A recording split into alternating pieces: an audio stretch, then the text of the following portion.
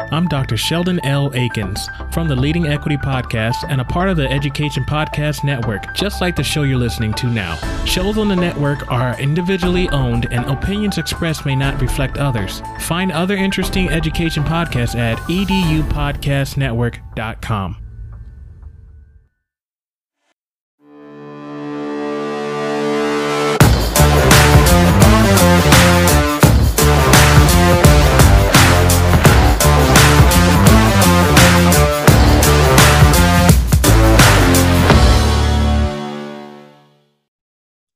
Hello again, everyone, and welcome to another episode of the Reimagined Schools podcast, a proud member of the Education Podcast Network.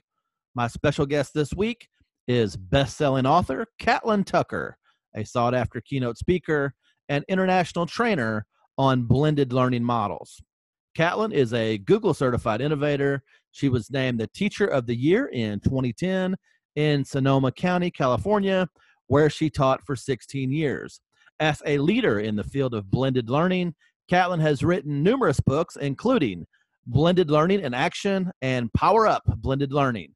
Her newest book, Balance with Blended Learning, Partner with Your Students to Reimagine Learning and Reclaim Your Life, will be published in 2020, and it will soon be available wherever books are sold. Catlin is active on social media at Catlin_Tucker. She also writes a very popular blog at her website at catlintucker.com. She's a great resource, folks, and as you have a little time over the holiday break, you want to listen to this one, as Catlin Tucker has some amazing ideas in how to create a more student-centered classroom. My conversation with Catlin Tucker begins right now.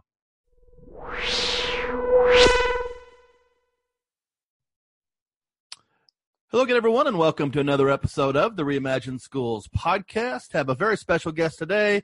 She's a best-selling author, keynote speaker, and an expert in blended learning. A big welcome to Catlin Tucker. How are you? I'm doing well. You have some exciting things that are happening here as we get ready to move into 2020. You have a new book coming out in January. The name of the book is Balance with Blended Learning. Partner with your students to reimagine learning and reclaim your life, and we certainly want to get into that project. But you're doing a lot of speaking, and actually, before we get too deep into the interview, our paths actually crossed a few years back. You were the keynote speaker at the Illinois Education and Technology Conference in 2016 in Springfield, Illinois. Oh, wow. You were the day one keynote. I was the day two keynote. And I think they had a big poster of us out in the lobby with, of course, you were the top part, your picture there and what you were going to talk about. And I did day two, and I knew I had big shoes to fill after I heard you speak the first day. So we have that connection already. Oh, that's so funny. I remember that trip very well. Why would that be? Just enjoying the land of Lincoln, or? I feel like it was one of those crazy trips where I had back-to-back speaking. So I was going from there to Nebraska. So it was one of those things where I came in and it was like kind of crazy. And then I traveled and I hit another one. So I just have a clear recollection of both of those events. Well, I went to your keynote on day one just to kind of check it out and get a feel for things, because that was actually my first keynote. And, oh, wow. I was surprised at the size of the room, and I was also surprised how many people were there. It was a pretty large group, 500-600 people. And I wish I would have taken the time to come up and talk with you afterwards, but I was so nervous I could hardly think straight thinking about my keynote in day two. But so glad to have you in Illinois. I was in Illinois for a long time as a school district superintendent. Now I'm in Central Kentucky in higher ed. So I just thought that was kind of a neat story to get things rolling. Very cool. So, and did your keynote go well? Surprisingly, yes. At that time, I was a school superintendent, and a lot of times, school superintendents don't exactly get a lot of praise and excitement. People go to conferences to get away from superintendents. So to see me grab the mic, there may have been a few groans, but I think I won them over at the end. So as you go out and speak, and you do a lot of it, and you're very talented, what is the general thought that you have in trying to connect with an audience? A lot of times it's a really large group.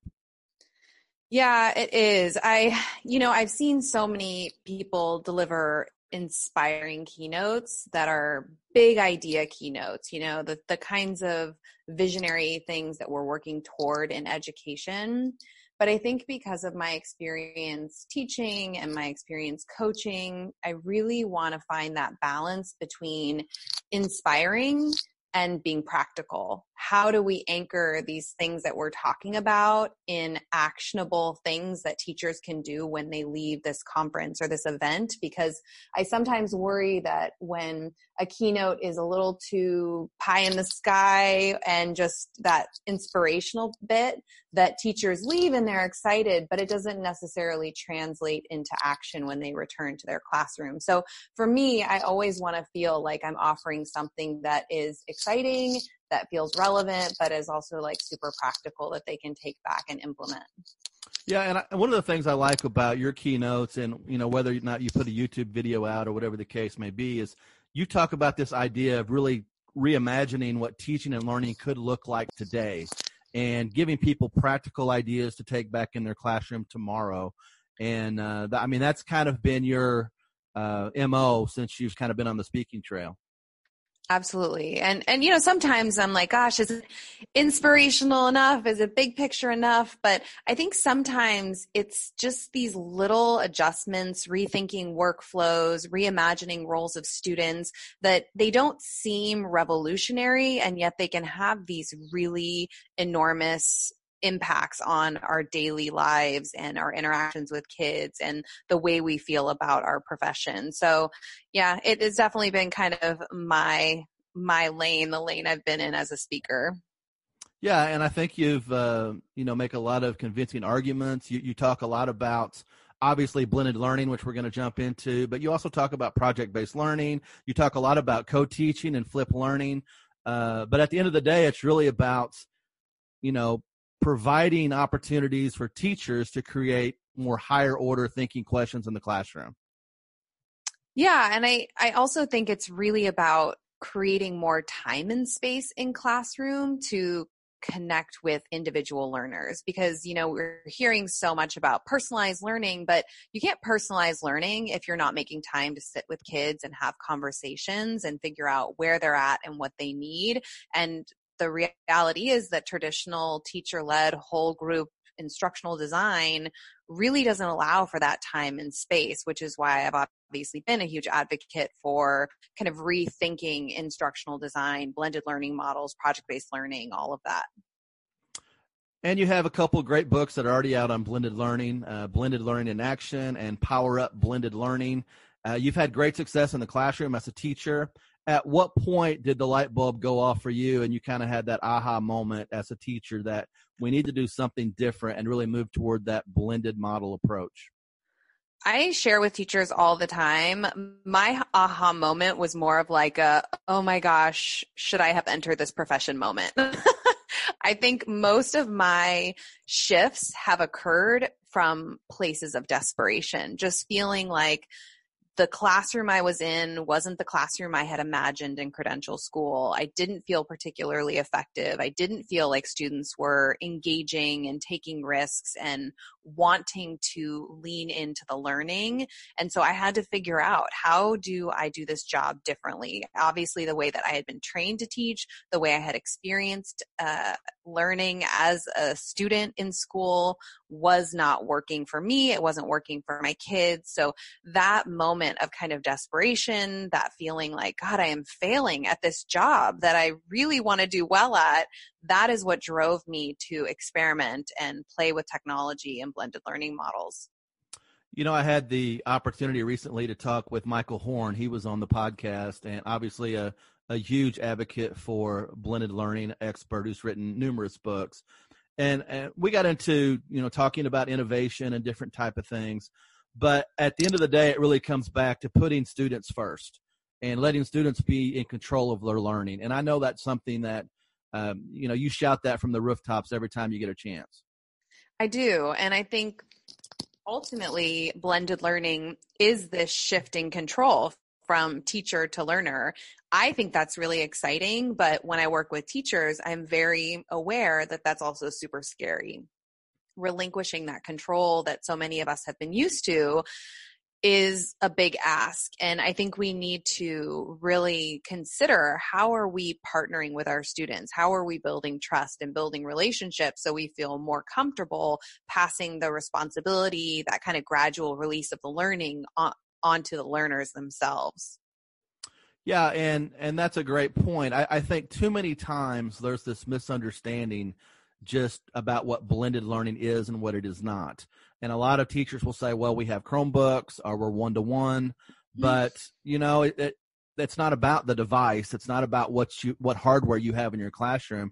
It's about how the pedagogy shifts in the classroom. And this old model of stand and deliver that teachers have really this old status quo, it's really difficult to break that mindset even today, which I find fascinating.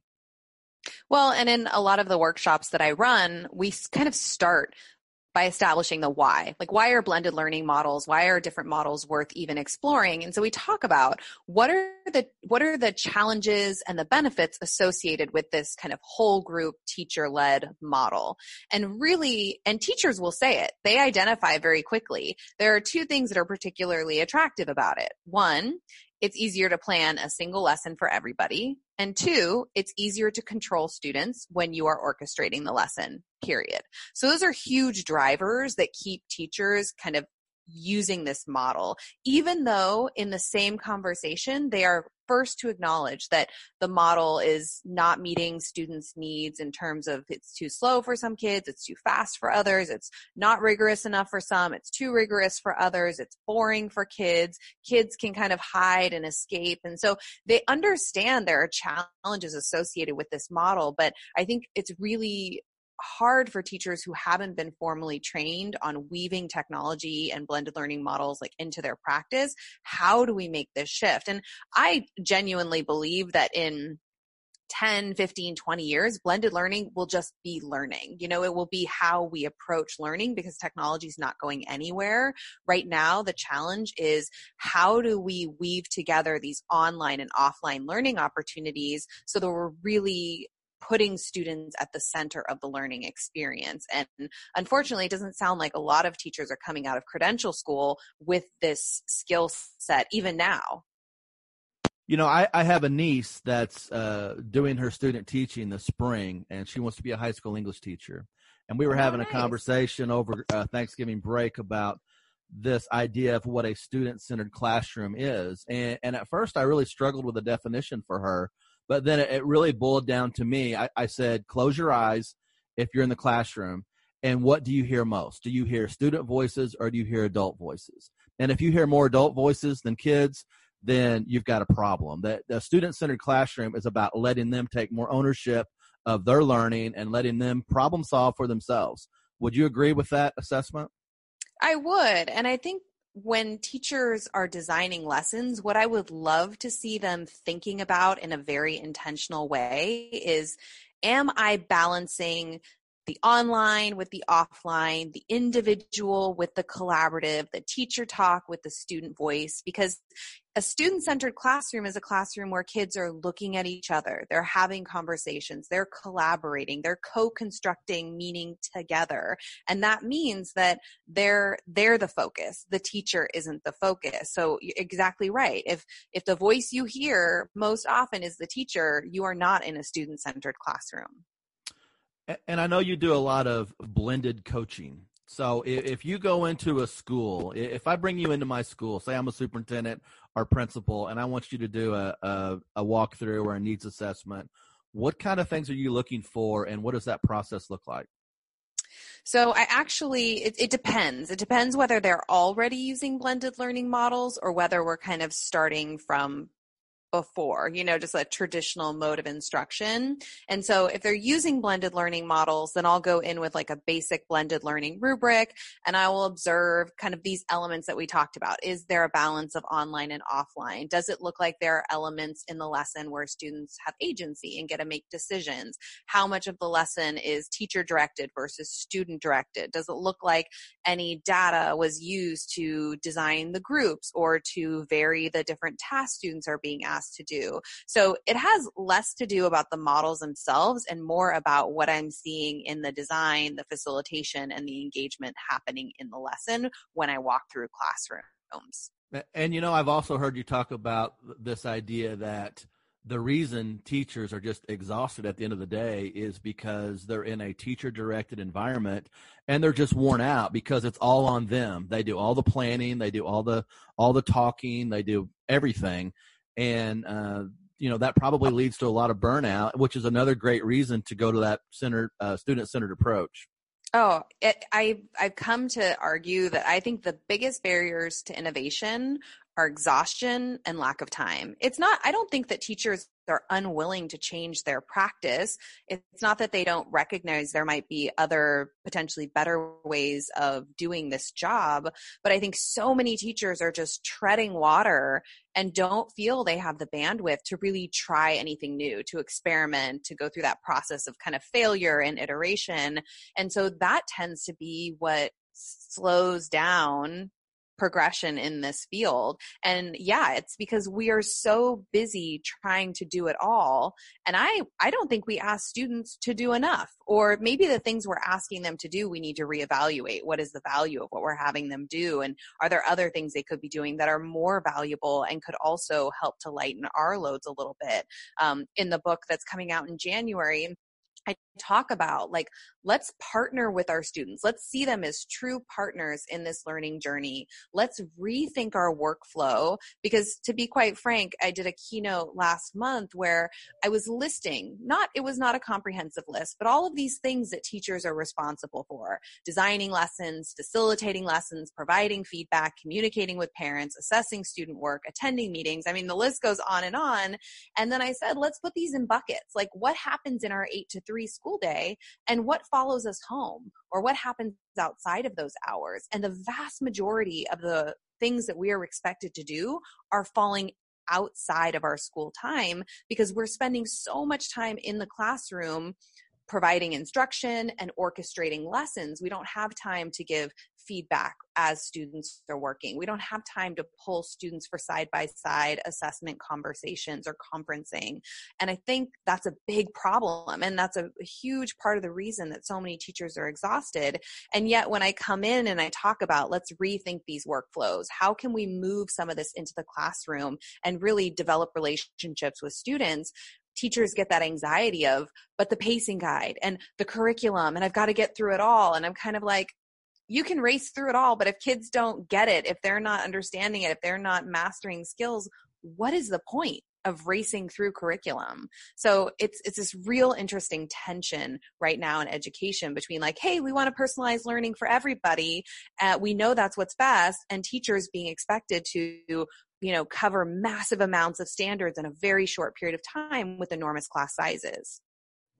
And I think that's a great segue into to talk more about the book. Balance has kind of become your theme for 2020. Again, the name of the book is Balance with Blended Learning. You also have a new podcast out called The Balance. So why is this balancing act something that you're going to really focus on in 2020? It's been top of mind for me for the last 2 years. And I think really in part, it's because of my own struggle with balance. I wanted to shine light on balance because I see a lot of imbalance in the work I do supporting teachers as a blended learning coach, but I also struggle with balance in my own life. And so the podcast was very much my attempt to shine light on this topic, which I know so many of us struggle with, and talk to people and try to figure out where are these imbalances in education, what are other people doing to address them, to try to achieve more balance in their lives. So yeah, it's been a really interesting overarching theme for me, not just this year, but definitely in the last couple of years leading up to today.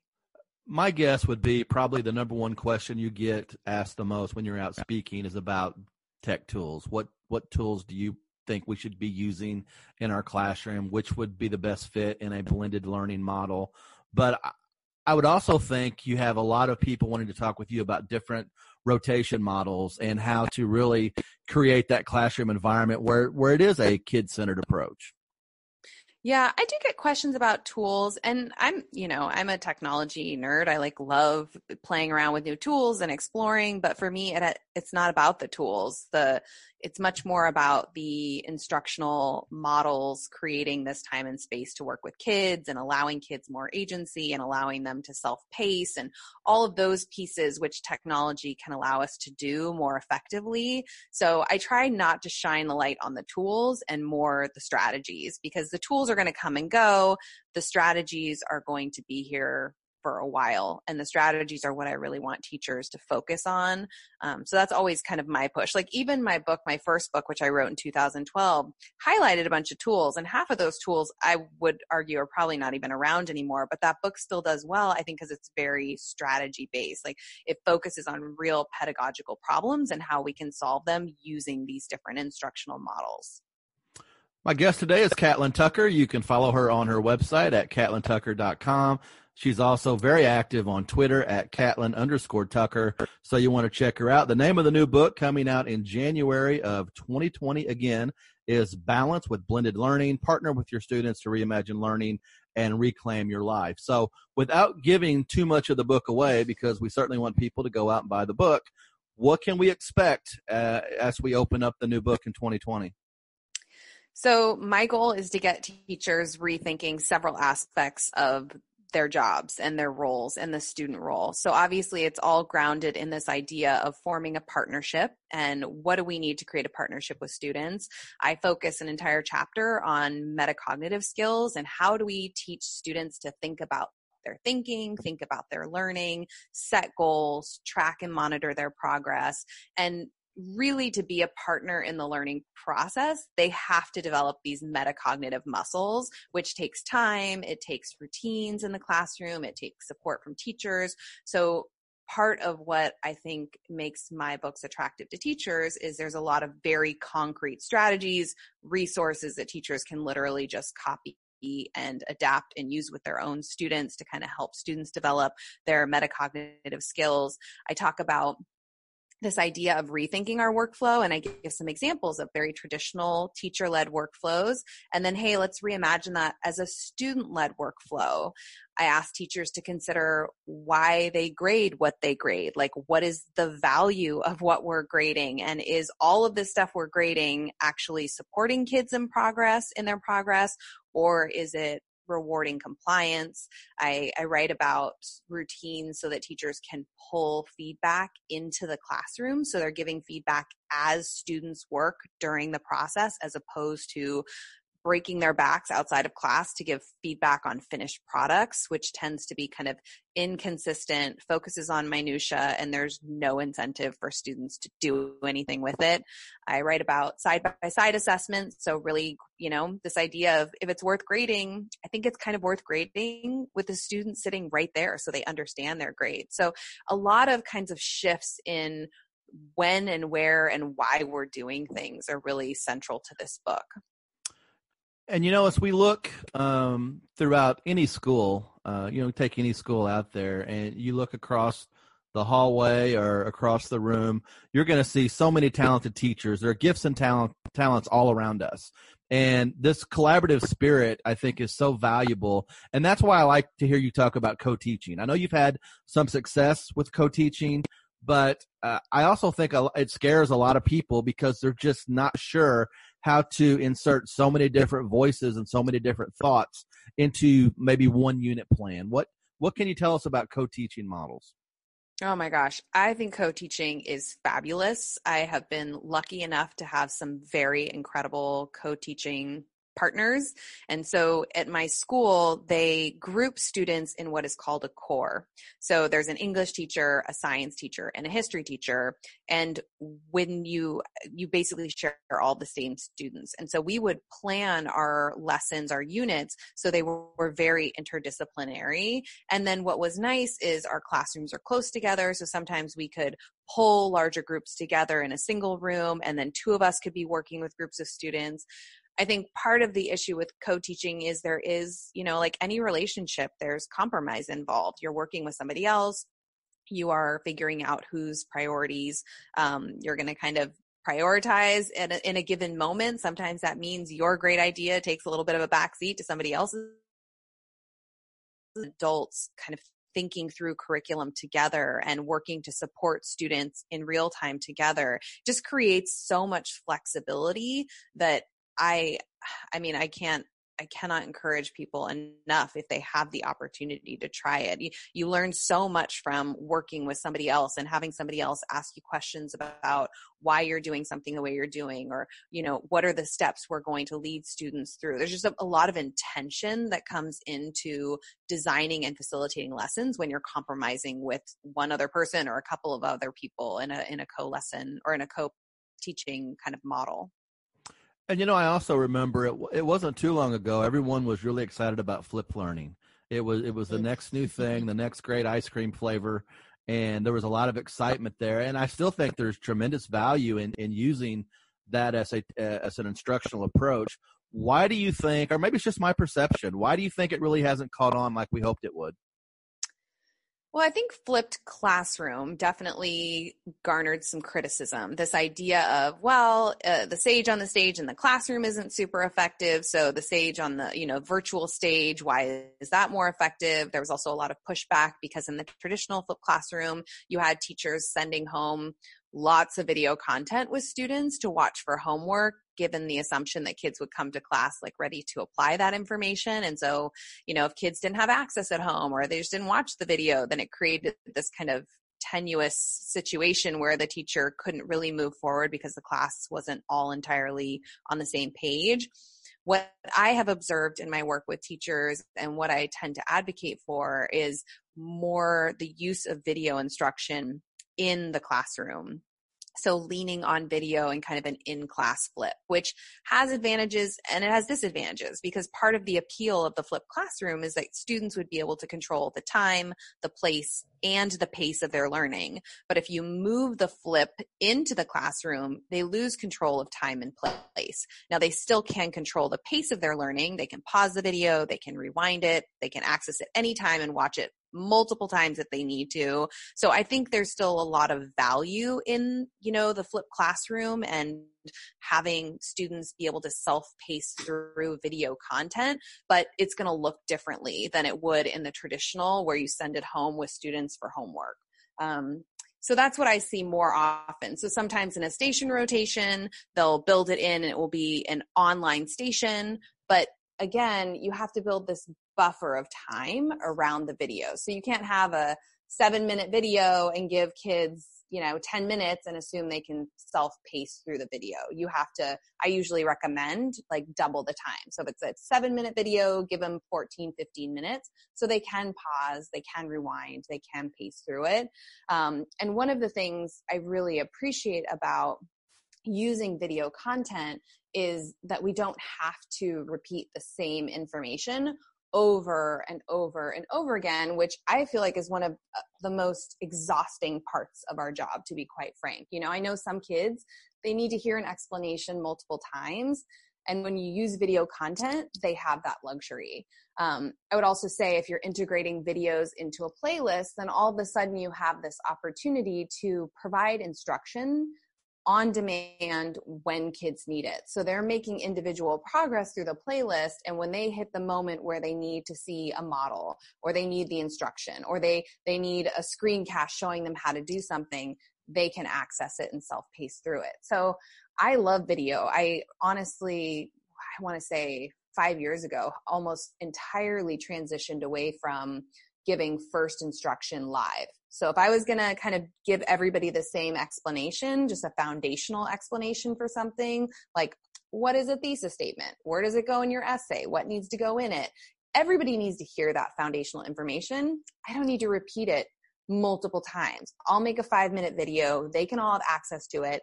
Then I can spend my valuable time with kids giving them feedback as they're actually writing their thesis statement. So it's about using video strategically to let students self-pace, to create more time and space so we're not trapped at the front of the room explaining things. We can actually sit next to students and assist them and really give them a little bit more control and agency in a lesson.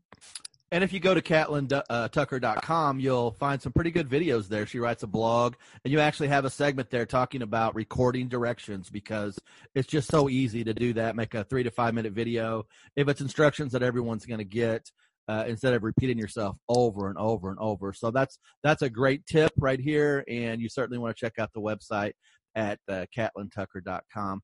The other thing I find interesting is, I've been teaching online myself for the last 3 years.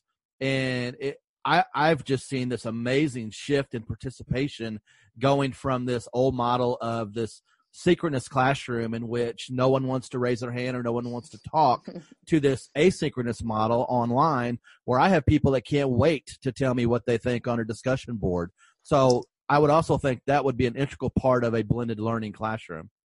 Yeah, actually, online discussions were a huge part of my first book because, as you know, and I've taught online college level courses too, like the amount of online discussion that takes place in an online course, it's really intense. And no matter what you're doing online for online learning, there's going to be a discussion board, an online discussion engagement component. And yet what I was realizing is that high school students and the college students I was working with online, they had no idea really how to navigate that space, how to reply to each other in kind of a substantive way. They didn't have the skill to drive discussions forward. And so a lot of what I was trying to do in my first kind of initial stages of blended learning with high school students was, how do I support these teenagers in learning how to have dynamic academic conversations online and be able to really drive those conversations in a meaningful way? Because like you said, no matter what online course you're taking in the future, online discussions is going to be a huge part of that. And learning how to engage in a meaningful way will make that experience so much more rewarding for students. Well, it's been a great conversation, and I've enjoyed spending some time with you. I'm learning so much just sitting here talking about these things. We have a lot of superintendents, a lot of principals, obviously a lot of classroom teachers. So I'll give you a closing thought. What are some things that you can, as you hit Christmas break, you kind of recharge the batteries, and a lot of times you get a fresh start. You can hit the reset button in January. Maybe your people out there listening want to start a blended learning model, or maybe they want to try co-teaching. What advice do you have for folks to kind of take the plunge as we think about entering 2020? Well, I would say if you're excited about blended learning and you want to try something, think big, start small. Start with one model. You're going to make a bunch of mistakes. Just be patient with yourself and, know that making those mistakes is just part of the learning process. I think a lot of times when I work with teachers, they get excited, they implement, and it doesn't go how they expected it to, and they abandon a strategy. And I remind them, this is a process. You remember your first couple years of teaching, you probably had a lot of lessons that didn't go how you wanted them to go, and that's okay because you were learning. And the same goes for when you're experimenting with new instructional models. It's going to take time, but I think it's great that we model for our students continued lifelong learning, because ultimately that's what we're trying to cultivate. And I think that's a great way to wrap it up. So, folks, follow Catlin on Twitter, and also check out her website and read her blog. And if you ever get a chance to hear her speak, you want to take advantage of that opportunity. She's the real deal, folks. So be sure to check her out, CatlynTucker.com. And as we wrap it up, folks, as always, do what you can in your school and community to create better schools for kids. Thank you for listening to the Reimagine Schools podcast with Dr. Greg Goins. Be sure to continue the conversation on social media with the Reimagine Schools hashtag and subscribe to the podcast at reimagineschools.net. You can also help support this podcast by clicking on the listener support link and making a small monthly contribution. Contact Dr. Greg Goins today to invite him to speak or present at your next education conference or professional development day. Please send inquiries to drgreggoins@gmail.com or on Twitter at Dr. Greg Goins.